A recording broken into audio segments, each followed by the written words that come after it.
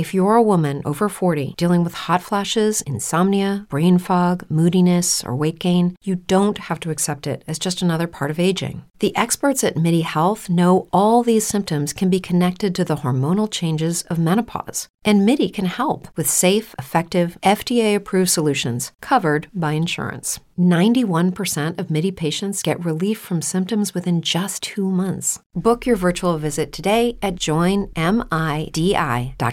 Spend my dollar. It's not about what you want. It's about what you're willing to do to get it.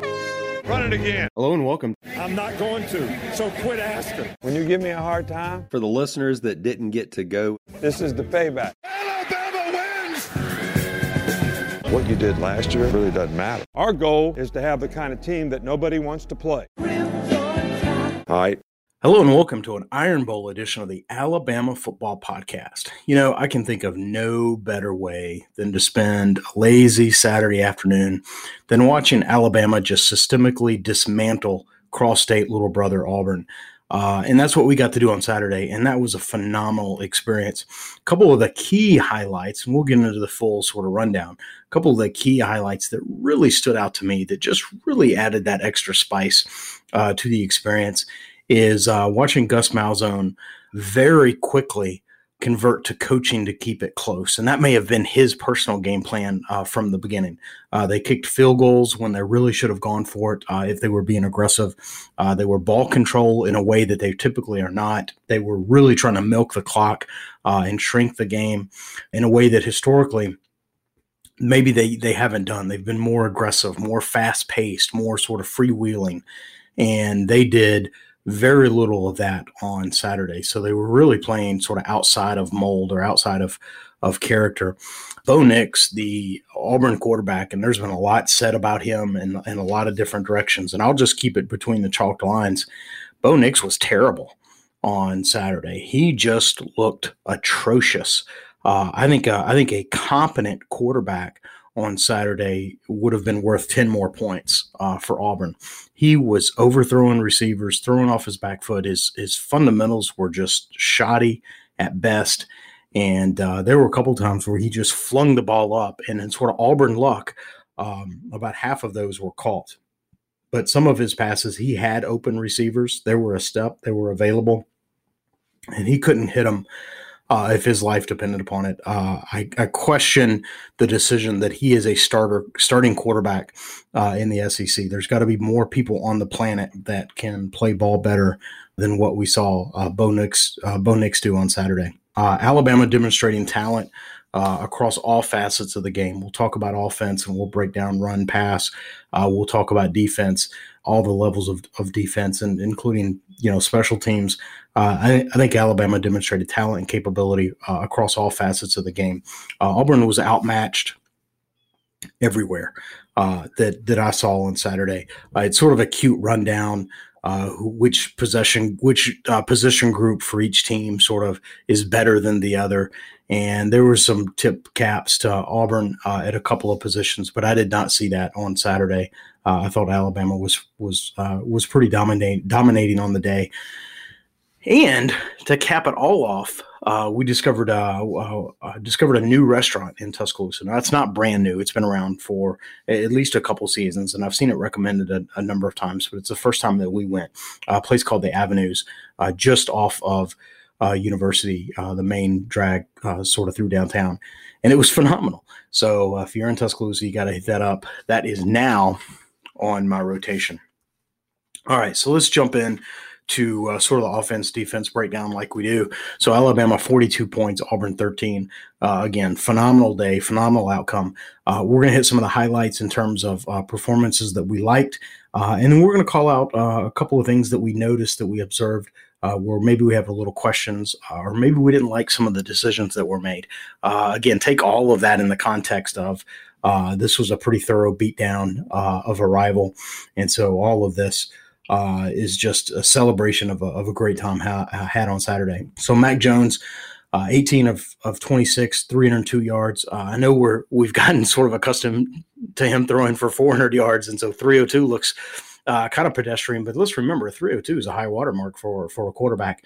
Let's also remember that he threw for 5 touchdowns.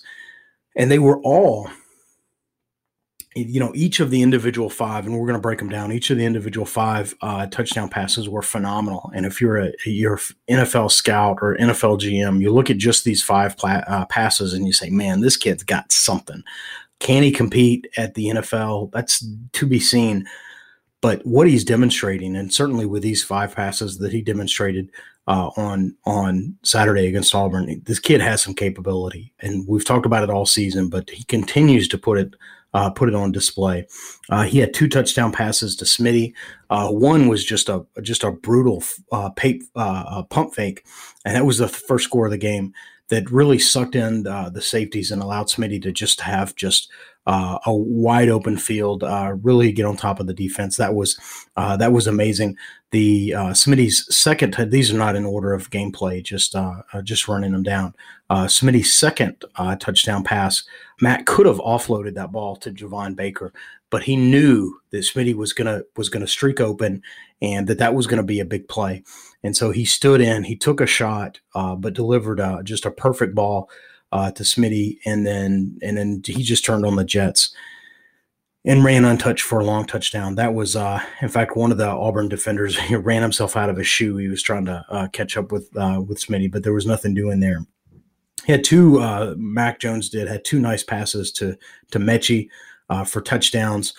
There was a real nice one at the end zone, 6-8 yard line, and he faked. Mac faked the handoff and then just stood up and just lobbed it to the back of the end zone. And it felt like one of those plays that I'm going to fake the handoff. If the linebacker comes in, that's going to create a separation. And Mechie, you just run to a spot because I'm going to put the ball on a spot and it'll be there when you get there. That was a thing of beauty. He had the pass to Jalil was superb. Am I saying that right? Superb.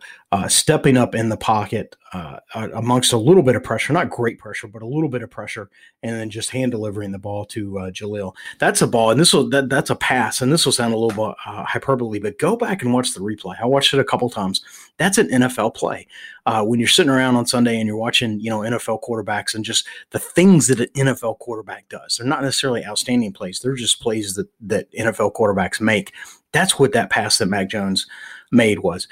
Step back in the pocket, surveyed the field, stepped up into the pocket under pressure, and we've talked about that before, and then delivered just an incredibly well-placed ball to Jalil for the touchdown.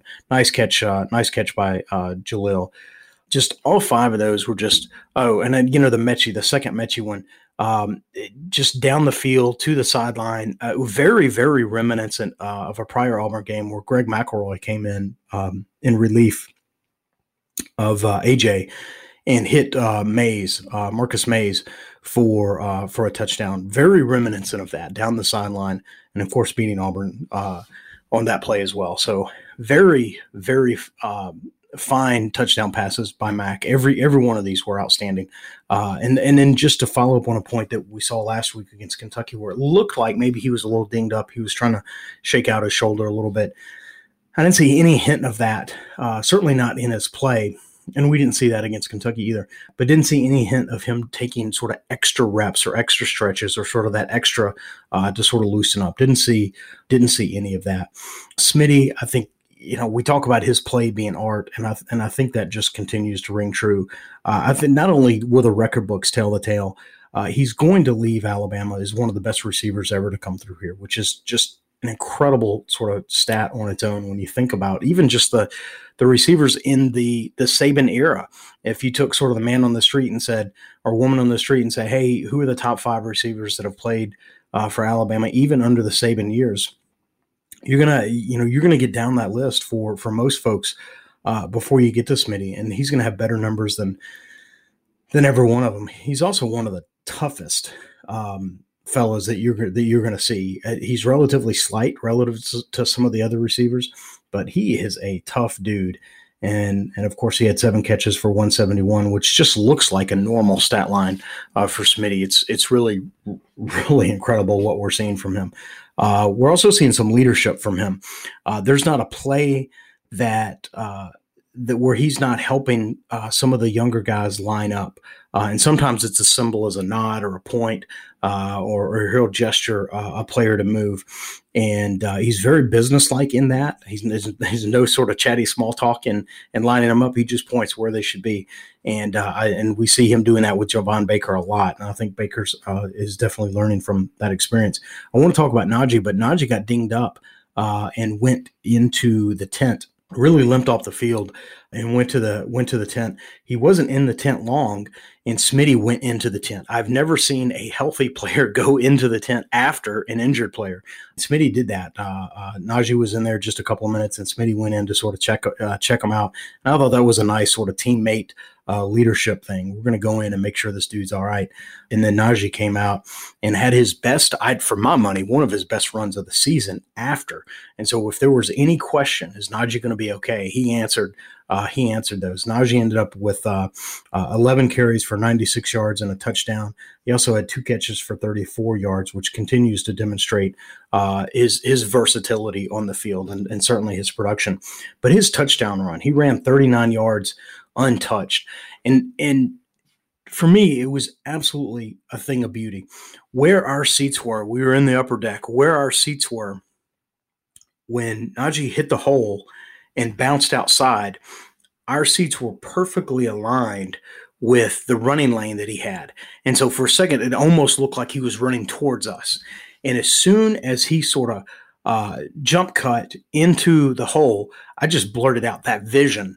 And I don't want to say I knew that he was going to score a touchdown immediately, but damn it, the blocking lane that was open for him, the green path that he had in front of him, it's very, very easy if you're sitting on the other side of the stands or in whichever sort of angle the TV camera had. Sometimes it's hard to see how open a running lane is depending on your perspective of the field. Sometimes if you're looking across the line of play, that play was to the right. So if you're on the left, the would have been the east stand, then you don't see necessarily the hole because you've got all the bodies sort of across the field, and you can't see how wide of a running lane that is. He had a tremendous running lane, and as soon as he jump cut, ran slant through that hole, it was off to the races, and it was just a phenomenal touchdown. That was a great run, great blocking up front. I'm giving Najee a lot of credit for that, and of course his vision and he executed the play. But a lot of credit goes to the offensive line there. They that hole was just phenomenal. That was incredible. I think any of us listening here could have run through that hole. We wouldn't have gotten the touchdown, but we would have been able to run through that hole. That was so wide open. I want to talk about Slade Bolden a little bit. It was good to see him back on the field after his injury last week. And what's interesting, though, is he ever just slightly limping on the field Saturday. And so he looked mostly good to go. But what's interesting is how he was used. He was definitely in on pass routes. He definitely was put in motion, but it was less aggressive motion. And certainly his pass routes were less aggressive as well. I don't want to say he was running nines all day because he ran a couple of crosses, but he definitely was not doing, call it the junior Waddle wiggle, if you will, where he's putting a lot of torque on his ankles. He was running more straight line as opposed to anything else. And even when he went out to field a punt, I think he was out there for his hands, not his return ability. And so that's something that is very, very curious to me, is we've put Smitty out to return punts. We've put an injured, now more than once, an injured Slade out there to return punts. We've put a PS2 out there to catch a punt. And so much of that is not for the return capability, although we're letting Smitty return it. So much of it is for the sure hands in fielding the punt. Saban's all about possessing the ball, and so we don't want to have someone punt, drop the ball, and turn it back over with outstanding field position. So it's interesting to see that we are putting a less than 100% Slade Bolden out there. And I think that, and maybe I'm overthinking myself a little bit, but I think we put Slade in the offense to run routes to as is more of a bait the hook demonstration that he's healthy enough to play. So when you see him return punts, keep in mind that he may return it. It may actually be a return. If we only see him out, not playing the offense, because he is a staple of the offense, not a staple, he's a regular within the offense. And so if you go through the game and you never see him on the offense, but then you see him return a punt, you're going to wonder how healthy is he? And so I think we ran him just enough on offense to alleviate that question, so that when he did return a punt, he was a real threat. And if a player's not a threat to return, then you're going to cover it differently than if he is a threat to return, because everyone has to maintain their lanes and coverage and what. And so I think there was a little bit of call it trickery going on there. Offensive line, we've mentioned them before, but they should just start going ahead and engraving the Joe Moore Award, which goes to the best offensive line of the country. This may be maybe nothing. This is certainly one of the better offensive lines that we've seen at Alabama. Maybe the best, maybe the second best offensive line we've seen under Saban at Alabama. These guys are really, really good, and they've progressed. You remember the Missouri game, people were on Emil Ekiyor. I don't think Landon Dickerson is playing his best position. I think he's better at a guard than he is a center, but damn, he's really good at a center. If you're not following it, for those on Twitter, if you're not following Cole Kubik for no other reason than his post-game videos of Landon just trucking people, it's worth the follow just for that. And then I forwarded one out, which is, if you want to follow me on Twitter, that's great too. And then I tend to forward those out because damn, they're so impressive. And he is ruthless. He is savage on the field and putting people on their ass. It is amazing. He is an incredible lineman, and he's apt to win awards. And Adam maybe second team. Adam all SEC. I predicted Landon all SEC and maybe second or third team All America. I don't know, and I've not watched everyone play, but I'd be hard pressed to find a center that's performing better than Landon. So if he's not All America, because how many linemen from Alabama can be, and there's multiple candidates, he's definitely in the running. So feel great about the offensive line. And again, the quarterback play, the wide receiver play, the tight end play, the running back play, we've hit all the bases here. This Alabama offense is humming, and we should feel really, really pleased and proud with that. Now, a couple things I saw that I didn't care for, or that maybe had a little question over. I thought we were a little conservative going in half. Our Swedish correspondent, Doug, sent me a message basically asking the same question. And sort of in the moment, I just gave him a thumbs up response because, I just didn't want to unpack it sort of in the moment there. But absolutely, I thought we were definitely conservative going in the half. I thought there might be an opportunity where, and this was sort of the prediction that I had, that Sark may sort of take some of the stops out. And it felt like maybe this is a sign of maturity for Sark, that he seemed to put more of the stops in. Going in the half, there were just over 4 minutes left on the clock. It was a 21-3 ball game. And you know how we always talk about the possession before half and the possession right after the half, that you can turn a game, potentially 14 points.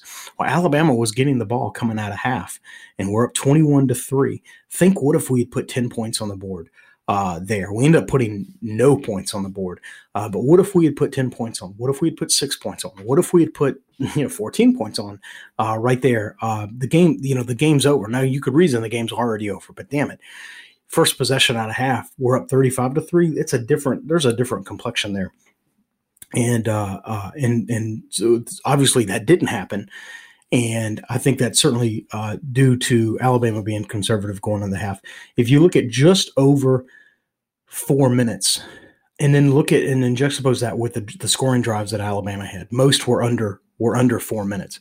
Alabama was a fast strike offense, scored 42 points, possessing the ball right at 20 minutes on the game. So 4 minutes is more than enough for Alabama to score, at least to move the ball down the field. Practice the 2-minute drill, move the ball down the field and line up for a kick. Use that in-game situation is more of a training ground. What we tried to do is take the air out of the ball. Let's run the 4-minute offense, take the air out of the ball. That's what we tried to do, and we didn't execute it. We burned, 2.5 minutes, just over 2.5 minutes. It was right at 4 minutes, and we punted the ball away with a minute 23 left. Which, if Auburn were running fast pace, that would be an opportunity for them to score. Fortunately, they did not. But we had I think we ran 5 plays, 4 runs. The first 2 runs, went for 20 yards. And you think if we can build upon that, I think that would have been an opportunity to run a little play action there. Maybe not down the field necessarily, trying to quick strike touchdown, but let's get it across midfield. And maybe we're thinking, let's just try to get a field goal here and then see what sort of develops. But we were very intent to just go into half. I understand it. I just didn't like it. Auburn's a team I'd like to see us run up the score, obviously. And that's an opportunity where we could have been a little bit more aggressive without, trying to slight the enemy. We're just trying to slight the opponent or rub it in. Game's very much still in play with a 21-3 margin. And I think I believe in momentum, right? And so scoring there, I think, carries momentum into the half, and then maybe the second half possession where we punt. Maybe if we're riding the wave of an aggressive score there, that maybe that translates a little bit different. Similarly, we did something very, very similar at the end of the game. We got the ball back with right after Auburn scored with 4 minutes and 39 seconds. We burned it down about 2 minutes to 2:25. I think we ran about Auburn got the ball and they ran about 7 plays after that. They had an opportunity to score there. I know we were all sort of clenching, don't let them get a trash touchdown. Don't let them get a trash touchdown. And I wish that we had been that Alabama had been a little more aggressive in trying to move the ball down the field there. Again, we just tried the 4-minute offense, tried to run it out. I understand that's what your 4-minute offense is for. I still would have liked this to be a little bit more aggressive. Maybe, we're practicing too, right? Let's practice a 2-minute drill and see if we can't score a touchdown. I think everyone just wanted the game to be over. So I'm less sort of judgy on doing that at the end of the game. But I really wish we had done it at the end of the half. And then, of course, no one's a fan of the Brian Robinson fumble. It was the first play after the interception. A lot of excitement there. You hate to give the ball right back to the opponent, especially, right there on the 4 yard line. You think that's a touchdown. And then they proceed to march the ball with 96 yards for a touchdown. And you have to think, had we scored the touchdown and kicked the ball off, they probably don't muster that type of drive for a score. So we're sitting there at 42, and I really would have liked to Alabama to have gotten to 50.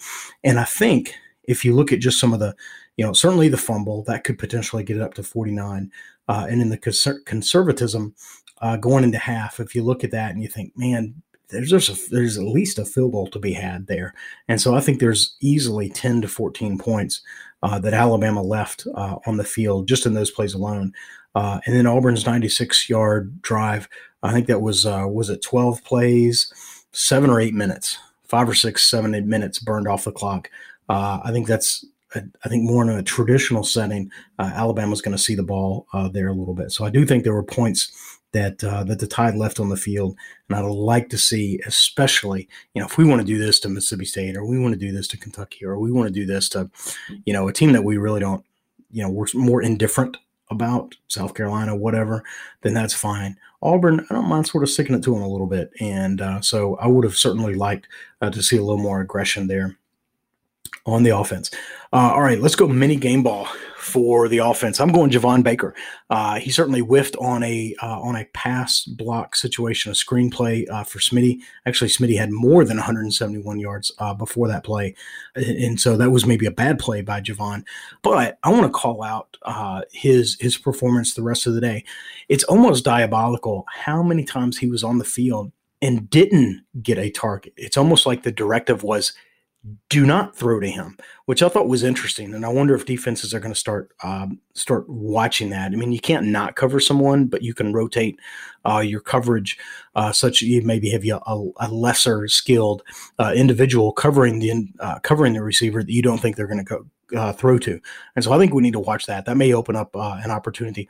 But what's interesting with Javon is that he continues to play. He continues to play well with what he's being asked to do. And there were a number of times where he was blocking, and, there's certainly the one that he missed, but there were a number of times that he was blocking. It was serviceable. It will only get better. He's a true freshman, and he's going to start to get targets. Again, it's diabolical that he hasn't gotten any targets, even as much as he's playing. He has seen a lot of playing time. Saturday, he played a lot. I know from TV that might be tougher to see, but number 5 was out there quite a lot. And again, it's interesting that he didn't get any targets, but those are coming. Those are going to come. Just like we've talked about Jaleel. Jaleel's going to break out, and he has, and it's phenomenal. We're going to see Javon Baker do something similar. And it may be as early as this Saturday. Foreshadowing. All right.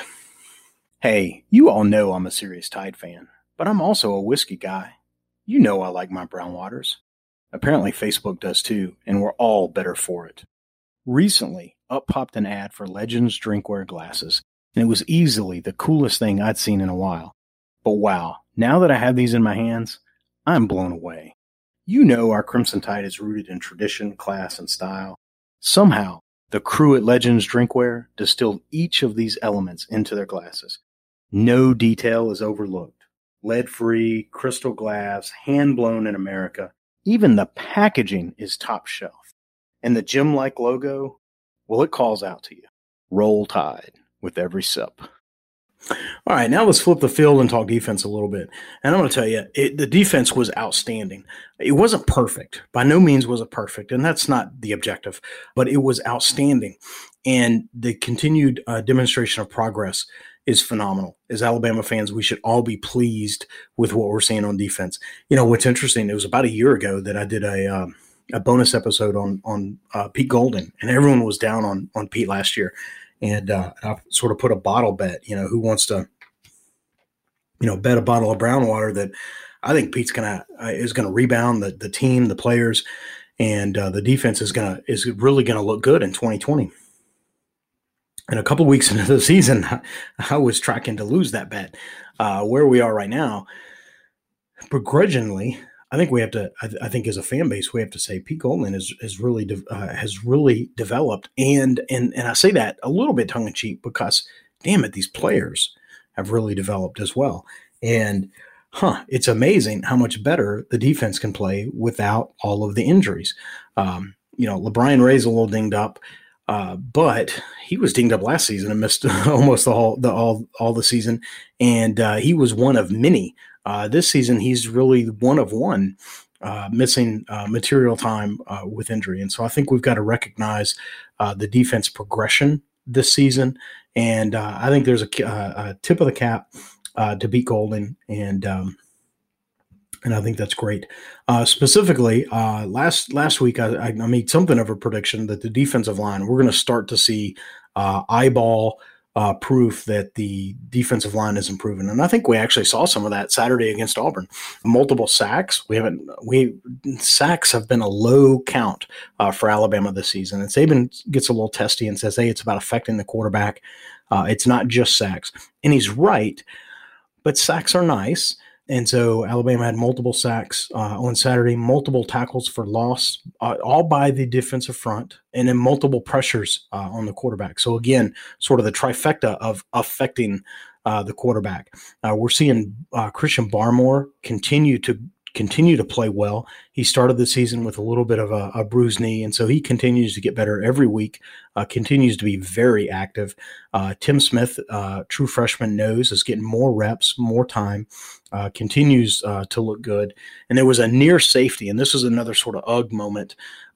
Right after Brian Robinson fumbled the ball, the first or second play from scrimmage, we had a pair of defensive dancing bears that just almost had Bo Nix in the end zone for a sack, and they end up sort of running into each other, sort of a Keystone Cop situation, and lets Bo escape. And And, but that speaks to the pressure and multiple defensive linemen being in the backfield. You hate the friendly fire situation, but I like that two guys from both sides were both aggressively getting after the quarterback.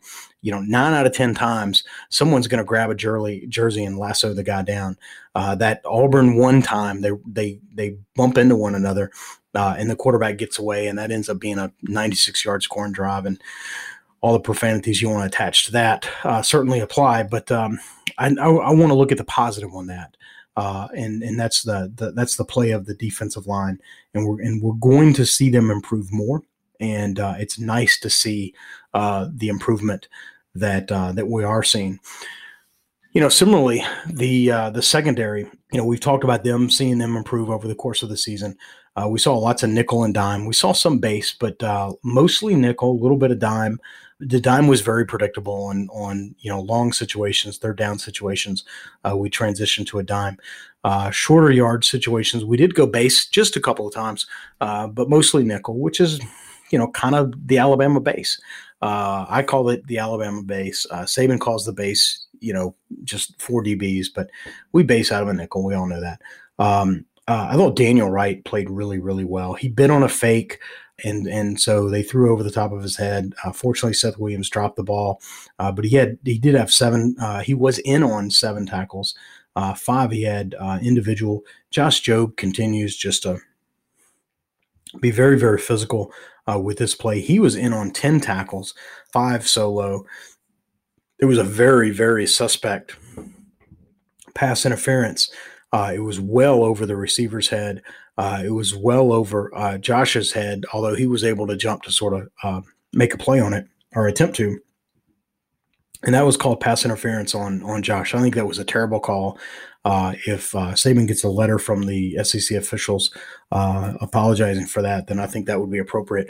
Although I do think Josh got away with a hold earlier in the day. Hit the ball, still hit the receiver on the hands. Potentially should have caught it, but maybe the tug on the jersey impacted that play as well. So if we're going to call him PI on one, I don't mind acknowledging that he got away with one on the other.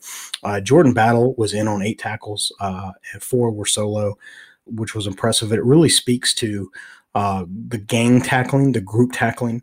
Again, look at these numbers. Jobe was in on 10, only 5 were solo. Jordan was in on 8, only 4 were solo. Daniel Wright was in on 7, only 5 of those were solo. So that really speaks to gang tackling, right? These guys are sharing those tackles, and that's what we want. That's exactly what we want. We want a bunch of people where their solos and their partials or in-ons, where there's a gap there, because that means it's a lot of gang tackling. And we're more sure to get the tackle when it's a gang tackle situation. Multiple people closing in on the ball, sort of suffocating the offense. We like to see that. And then what do you say about Malachi Moore and Brian Branch, two true freshmen, continue just to develop. Malachi Moore is getting an incredible amount of praise for his interception, as well he should. It's his 3rd interception on the season. He is a freshman All-America just waiting to happen. And but probably his best play was on Anthony Schwartz, which is considered the speedster of the Auburn receivers. There was an end around, and Malachi was able to chase him down and sort of clip him, which was awesome. It was just an incredible play. His vision, he stuck with the play. Again, Schwartz is one of those players supposed to be, a track star, super fast. I think he's a track star trying to play football. I think that's sort of the right assessment on him. As an aside, and it's a demonstration of my age, and I'm comfortable with that. But every time I hear Anthony Schwartz, I can't help but think that the Schwartz will be with you. So anyways, I had to insert that. And Brian Branch had an interception too. He's a player that, I liken them earlier in the season. And I mean this only with the best sort of intent, that Malachi Moore and Brian Branch were like 2 puppies, right? And they're just playing and fighting and motivating and helping and assisting. each other and sort of the iron sharpen iron situation. They're two young guys that say, hey, we can do this and we're going to do it together. Malachi sort of I think Brian got the early jump in camp. I think Malachi got the jump that in the season, and we're starting to see more and more Brian Branch. And when you see 13 and 14 out there, 14 is my key. I'll share a little bit. 14 is my key. When I see 14 out there, I know we've transitioned to a dime because he's the dime back, right? And so I count the DBs, but there's shortcuts too. And so when you see Brian Branch out there, you know you're in a dime this season. But when you see them both out there, you just know, man, one of these dudes is about to make a play because they both are playmakers. And I especially like what Saban said in one of his post games, talking about the secondary, in particular the freshmen, but talking about the secondary as a whole. And he said, at this point in the season, they've seen a lot and they've learned. And he was, he's talking about Kai. Kai's going to make a mistake. He's a freshman, but when he sees it once and he learns it, he typically doesn't make the same mistake. And those are the kind of players that Saban likes. He loves those kind of players because guess what? We're going to make mistakes. That's just walking around stuff, right? We're going to make mistakes. The trick, and this is true in football, this is true in life, don't make the same mistakes again and again and again. Learn from that and grow and improve. And I think that's only one of the reasons, but certainly one of the reasons that Alabama and Nick Saban love Malachi Moore. And so I think this secondary is going to continue to get better. They've gotten so much better over the beginning of the season. And Saban even called out the Ole Miss game. The players saw a lot in the Ole Miss game because Ole Miss threw everything at them. And it was a rough day, but Alabama still got the win and the lessons from that game. And now all of those tricky dick sort of plays that Lane Kiffin ran, not dissimilar from the stuff that Auburn's likes to run. And I think the demonstration of improvement is that Auburn couldn't run those plays. Auburn could not have the same level of success running those plays that Ole Miss did. You can say personnel, who had the better personnel. I might, all things be equal, I might say Ole Miss. And that's not to say Auburn doesn't have any talent, but I tend to like Ole Miss is a little bit better. But nonetheless, I think the development, I think that to me is a point of evidence. It's not the point; it's a point of evidence that the secondary has improved. Look what Ole Miss did. And look what Auburn was not able to do with, call it a similar talent level and a similar sort of schematic approach, if you will. And so just the defense didn't fall for it in the same way. And so I think that is a demonstration of success. Linebackers, sort of defensive front, Christian Harris, man. This dude is everywhere. He continues to rack up tackles. I think he had 7 or 8 on the day. And as I was watching Christian Harris just all over the field, make plays, be in on plays, impact plays, I started to think, and I don't like to sort of turn the page on this season so quickly, but it's hard at this point in the season not to look at, man, what do we've got coming back next year? And it's hard not to get excited about the youth on this defense. Play with me here a little bit, but, Christian Harris is only a sophomore. And add in true freshman Will Anderson, who will be a sophomore, a year in the system next year. He's going to be a beast. Tim Smith, another true freshman at nose. He's going to get a lot more time across the defensive front next year.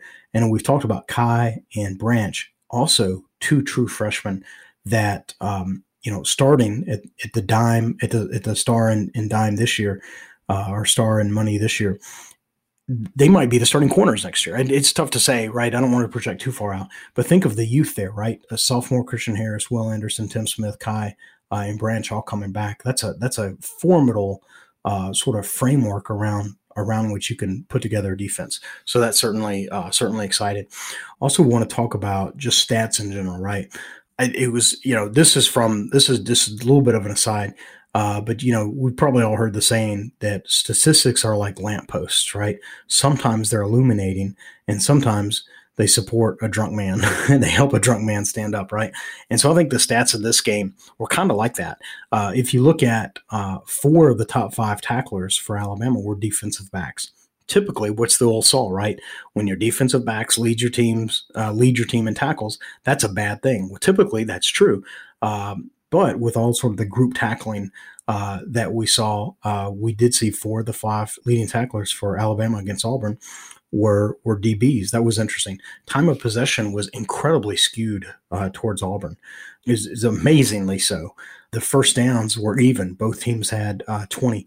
In the third down conversions, Auburn had significantly more third down conversions than Alabama did. And so if you just take these numbers and look at just those numbers, you would have thought this was a much closer game than it ended up being, than it really was. And so I think that's an interesting, sort of look at traditional stats versus the score outcome. And it really is another, I keep saying this, right? It's another data point. It's not the data point. It's another data point that just underscores how dominant this Alabama team is. It almost doesn't matter what the stat package is. Look at the final score, because Alabama is dominating, the final score. We saw this last week against Kentucky. Mac Jones had, call it a pedestrian day, and Alabama still put up 63 points. And so this is a team, if you're preparing for it, if you're watching it, how do you stop this team? Because when you think you're stopping them, you're not. And so that's one of my takeaways from this game. Is just phenomenal. This team continues to look better and better and better. And, there's some teams out there that, Clemson's still really good, and Ohio State, they might be something. And I'll be honest, I'm going to be nervous when we play Florida. But if I step back and I say, man, where is the weak spot on this team? They're out there, they're there, but they're closing. The things that we would have identified as weak spots, week 1, week 2, week 3, they're closing. They're smaller. They're not as big of targets today as they were a month ago. And I like that progress. And so if we continue on a similar sort of trajectory with improvement, positive improvement by the team, this team is going to be something. And I know Saban loves this team as well. He should, because, again, perfection's the goal, right? You never achieve it, but it's the goal. And you can see the trend line on this team as the weaknesses get smaller. Perfection is all the weaknesses go away. Okay, but that's not going to happen. But as all of the weaknesses get smaller, you think, man, this team is achieving something that is pretty rarefied.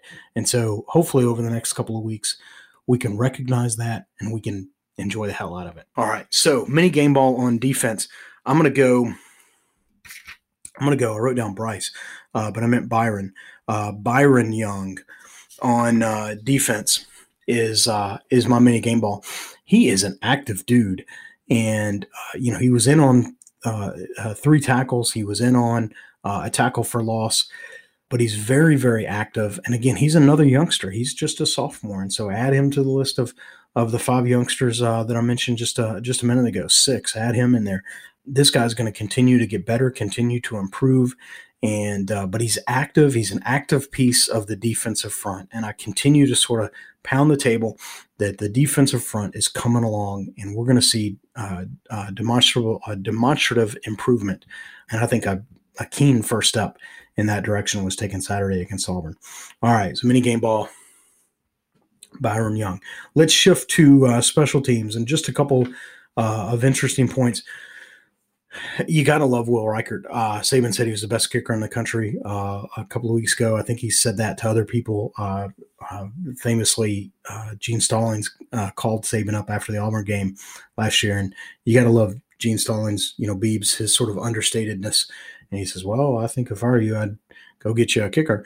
And Saban said, we got one. We get the best kicker in the country. He's just hurt. And we're seeing that, Saban likely was right. Reichert may be the best kicker in the country. He was 6 for 6 on his PATs. And Charlie, I'm going to ask you to stick your fingers in your ears. But Reichert has not missed a kick all season. Quickly, let's move along. Charlie Scott is settling in at punter. He had 4 points Saturday, averaging right at 38 yards, had a long of 44. He's not outstanding, but he's steady. We talk about Saban setting the floor, wanting to know what the floor is. I think Charlie Scott helps set that floor. For the life of me, I don't know why Ty P. Ryan is not getting at least a chance. Why is he not rotating it? I have zero clue for that. I do not understand it. It's got to be, I guess, consistency in practice and maybe more of a line drive kick. But the dude has a leg, and so I thought Ty P. Ryan would have a phenomenal season this season. He's not. I don't know that he's taken the field, but I expect him to bounce back, and they're going to work on his form. We know that he has a strong leg, and so I'd look for Ty P. Ryan next season. But it looks like Charlie Scott is really sort of taking the reins at the punting position this year. Kickoffs, we continue to bait the opponent. This is my theory. We're baiting. I think we can kick it in the end zone. We're just baiting the opponent because we're kicking it right at the 5 to 8 yard line, and then trying to pin them back when they return. We're having some success on that. I guess we could break it down and look at all the numbers. On average, our team starting at the 25 or behind the 25, and how far behind the 25. If they're all starting at the 23, then you could ask, is the risk worth it? If the average start is at the 22 and they would get it at the 25, what's the standard deviation there? Are some teams starting at the 35 and some teams at the 5? Those are all sort of numbers that I'm not going to assemble them, but someone should. And I bet within the building that's happening. What's interesting to me is that we changed sides. We sort of deviated the side. We sort of put a twist in it this week. And so we've been, if you're kicking, you're kicking off. We've been sort of coffin cornering the ball, and that used to be a thing. Not many teams do it now because of the fair catch rules. But we're coffin cornering the ball, and almost all season we've been doing that to the left. And against Auburn, we started to the left, and then we started doing it to the right. And what I noticed when we did that is Auburn was more free in just accepting the fair catch. They tried to run a couple, and they had a little bit of success there, but for the by and large, they started just accepting the fair catch, which, for my money, is not a bad deal.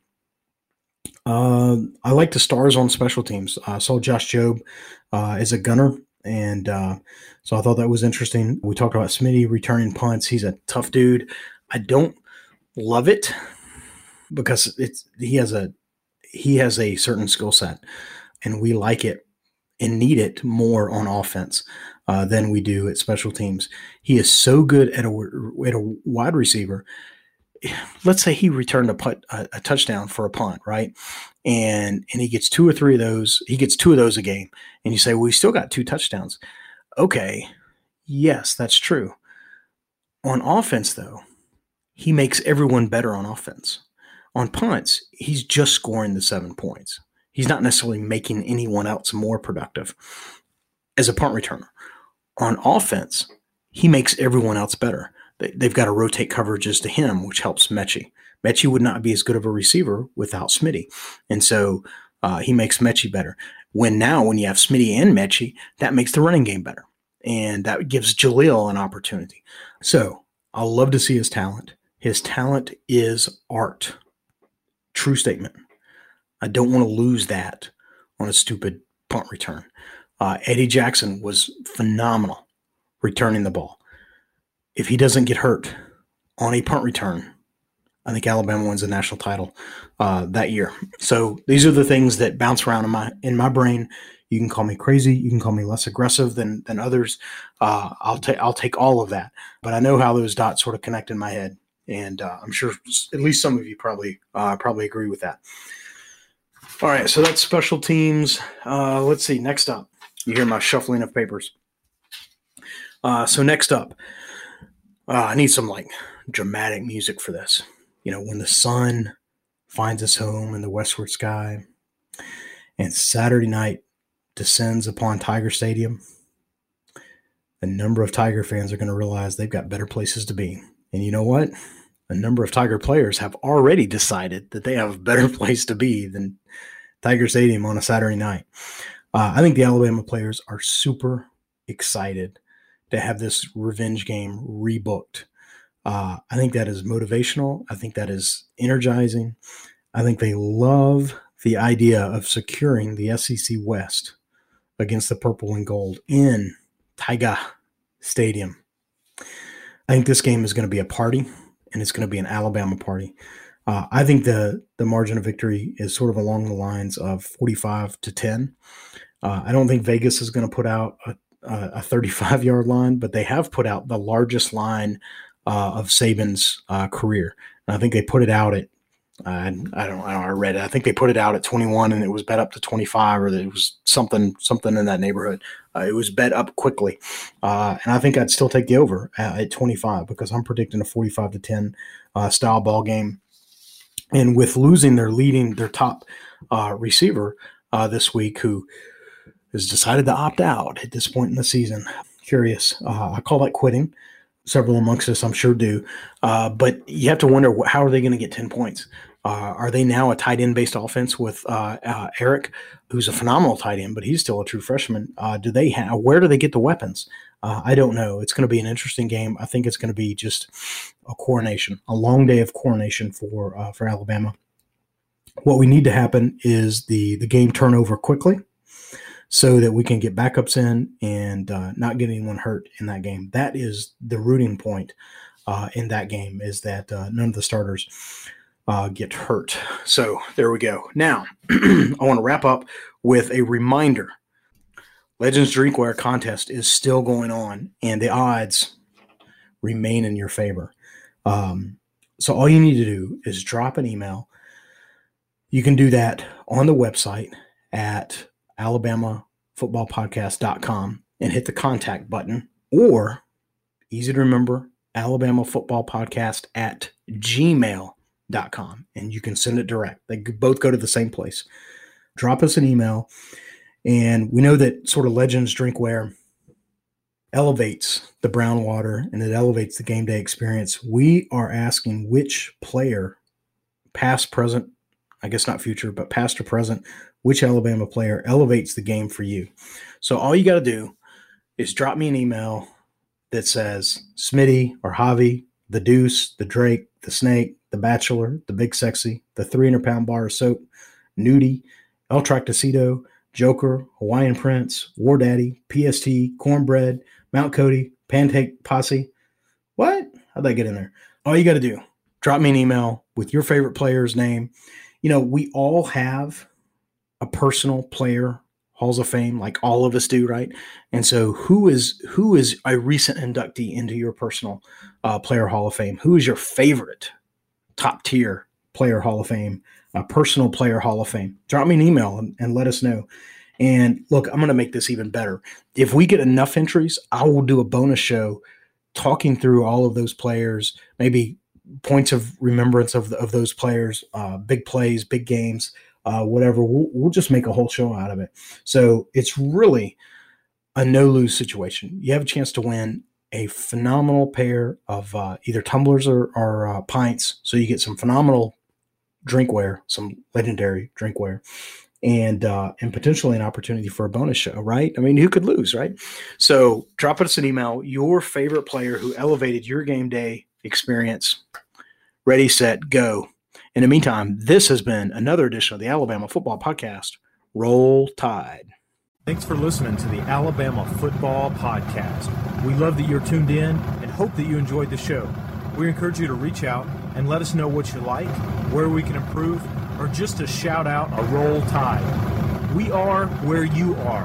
iTunes, Facebook, Twitter, email newsletters, t-shirts, free roster downloads, and of course, on the web at alabamafootballpodcast.com. Check us out where you'll find easy links to your favorite way to follow the Tide. Got that, Coach? Aye. Of course. Roll Tide.